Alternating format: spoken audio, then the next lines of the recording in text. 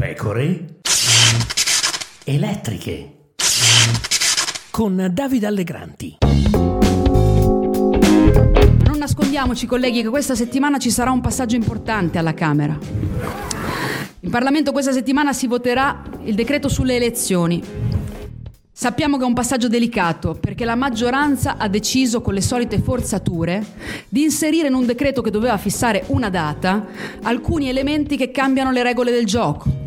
Cosa che già non si dovrebbe fare con un decreto, ma con una discussione piena parlamentare coinvolgendo le altre forze politiche pure all'opposizione. Benvenuti, qui Davide Allegranti, nuova puntata delle Pecore elettriche. Alla fine l'apertura di Elly Schlein su terzo mandato c'è stata. Ieri in direzione la segretaria del PD ha detto che se ne può discutere. L'ha detto di fronte a quei sindaci che, ne parlavamo proprio ieri sulle Pecore elettriche, chiedono di votare un documento che dica sì al terzo mandato. La segretaria del PD ha anche annunciato un gruppo di lavoro coordinato dal responsabile enti locali Davide Baruffi in vista dell'arrivo e del voto in Commissione Affari Costituzionali del Senato per questo giovedì dell'emendamento presentato dalla Lega per abolire il limite dei mandati per i presidenti di regione. Sono spaccati in maniera evidente, soprattutto sulla questione degli emendamenti presentati sul terzo mandato. Sappiamo che anche al nostro interno convivono delle sensibilità diverse da tempo su questo tema, ma noi, a differenza degli altri, siamo abituati a discutere, a confrontarci tra di noi.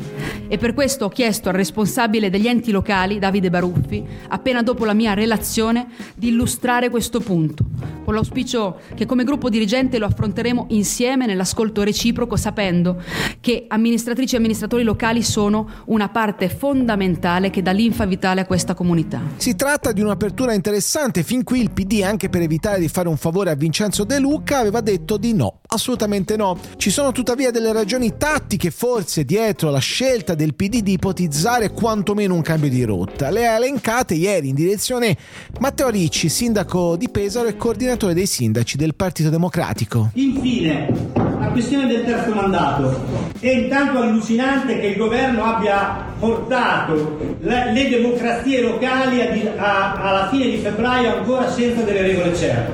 È una roba scandalosa. Si vota a giugno, siamo alla fine di febbraio e ancora non sappiamo neanche quali sono le regole del voto.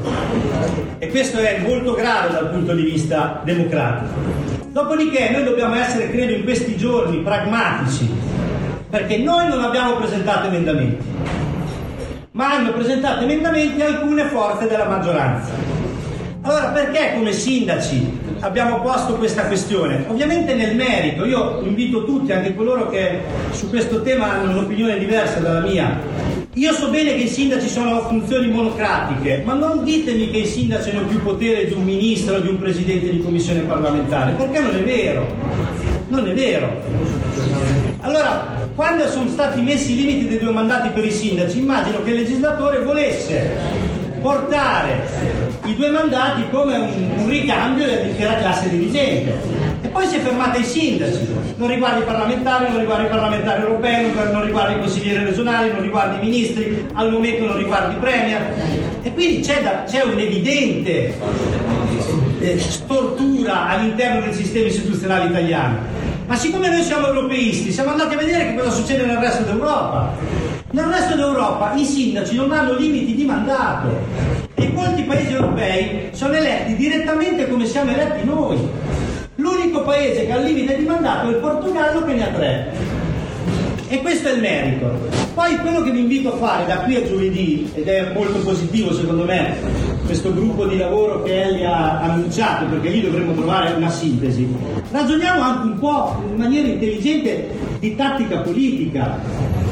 Perché è evidente che la questione del terzo mandato sta dentro la concezione del potere della Meloni. Dall'altra parte la Lega propone un emendamento per il terzo mandato. Io non credo che il governo cada su questo emendamento, ma è evidente che se noi diamo una sponda alla Lega li mettiamo maggiormente in difficoltà. Perché se noi non diamo una sponda alla Lega, la Meloni avrà grande forza da qui a giovedì a far ritirare l'emendamento e a ricompattare la maggioranza. E il tema, come sapete, dentro la Lega è molto sentito, perché ha a che fare con l'assetto della coalizione. La Meloni non sta facendo quello che faceva Berlusconi. Berlusconi faceva il capo di partito, ma faceva soprattutto il capo della coalizione. Lei in questo momento sta facendo il capo di partito, punto, e prova a schiacciare anche gli alleati. Allora io chiedo a coloro che non la pensano nel merito come me, so che se ne sono diversi, di ragionare tatticamente sulla scelta giusta, perché se noi a 3 mesi dalle elezioni li mettiamo in difficoltà andandoli a spaccare davvero su un tema che per loro è molto sensibile, è un punto a nostro favore. Poi non ce la facciamo perché andiamo sotto, siamo all'opposizione, non abbiamo il problema di andare sotto, ma almeno abbiamo tenuto insieme la comunità dei sindaci che, credete, in questi giorni, in particolar modo io ed Antonio De Caro, abbiamo fatto fatica a tenere buona, perché non capisce perché il partito che rappresenta il 60% dei sindaci la pensi come la Meloni, che non vuole il terzo mandato perché pensa di favorire il PD alle elezioni amministrative. Secondo me noi dobbiamo vincere le elezioni europee e le elezioni amministrative. Non capisco nel caso in cui passasse il terzo mandato perché dobbiamo essere contrari noi che avvantaggeremo sulla carta la segretaria e tutti noi a vincere le elezioni amministrative. Da parte dei sindaci interessati alla modifica della normativa per introdurre il terzo mandato c'è attesa e cautela, forse non si fidano questi amministratori dell'apertura fatta dai vertici dei democratici. A destra invece la spaccatura è molto vistosa, la Lega continua a reclamare attenzione sul tema, lo dice anche Andrea Crippa, vice segretario della Lega. La Lega si sente libera di rivendicare una posizione che è quella di lasciare la possibilità ai bravi amministratori di governare. Noi non siamo né per i limiti né per i tetti, siamo per lasciare la possibilità, come avviene per i sindaci, come avviene per il Presidente del Consiglio, così come avviene per i parlamentari, per i ministri, anche ai governatori, di potersi candidare in qualsiasi momento e con qualsiasi mandato alle spalle. E quindi il tetto del secondo, terzo, quarto mandato secondo noi è sbagliato. Se un sindaco, se un presidente di regione, se un ministro, se un presidente del Consiglio è bravo, deve potersi sottoporre al giudizio delle persone e degli italiani e se votato continuare ad amministrare. Siamo contrari al terzo mandato. Non capisco il motivo. Per un certo numero di governatori che hanno fatto già 2. Ma non capisco il motivo, cioè le posizioni poi vanno giustificate. Noi siamo favorevoli a permettere ai buoni amministratori di continuare ad esercitare il loro mandato e la loro capacità amministrativa. Se qualcuno non è d'accordo deve però spiegare la propria posizione. A oggi, oltre che frasi e non siamo d'accordo, non ci è arrivato. Quindi aspettiamo di capire i motivi per cui Forza Italia e Fratelli d'Italia non sono d'accordo col terzo mandato. Ma il nostro non è una battaglia politica. Vogliono candidare un loro candidato in Veneto, ad esempio. Ecco, questa sarebbe una giustificazione abbastanza miope. Come finirà il braccio di ferro? Il PD ha a disposizione, come notava Ricci, uno strumento per mettere in difficoltà la destra.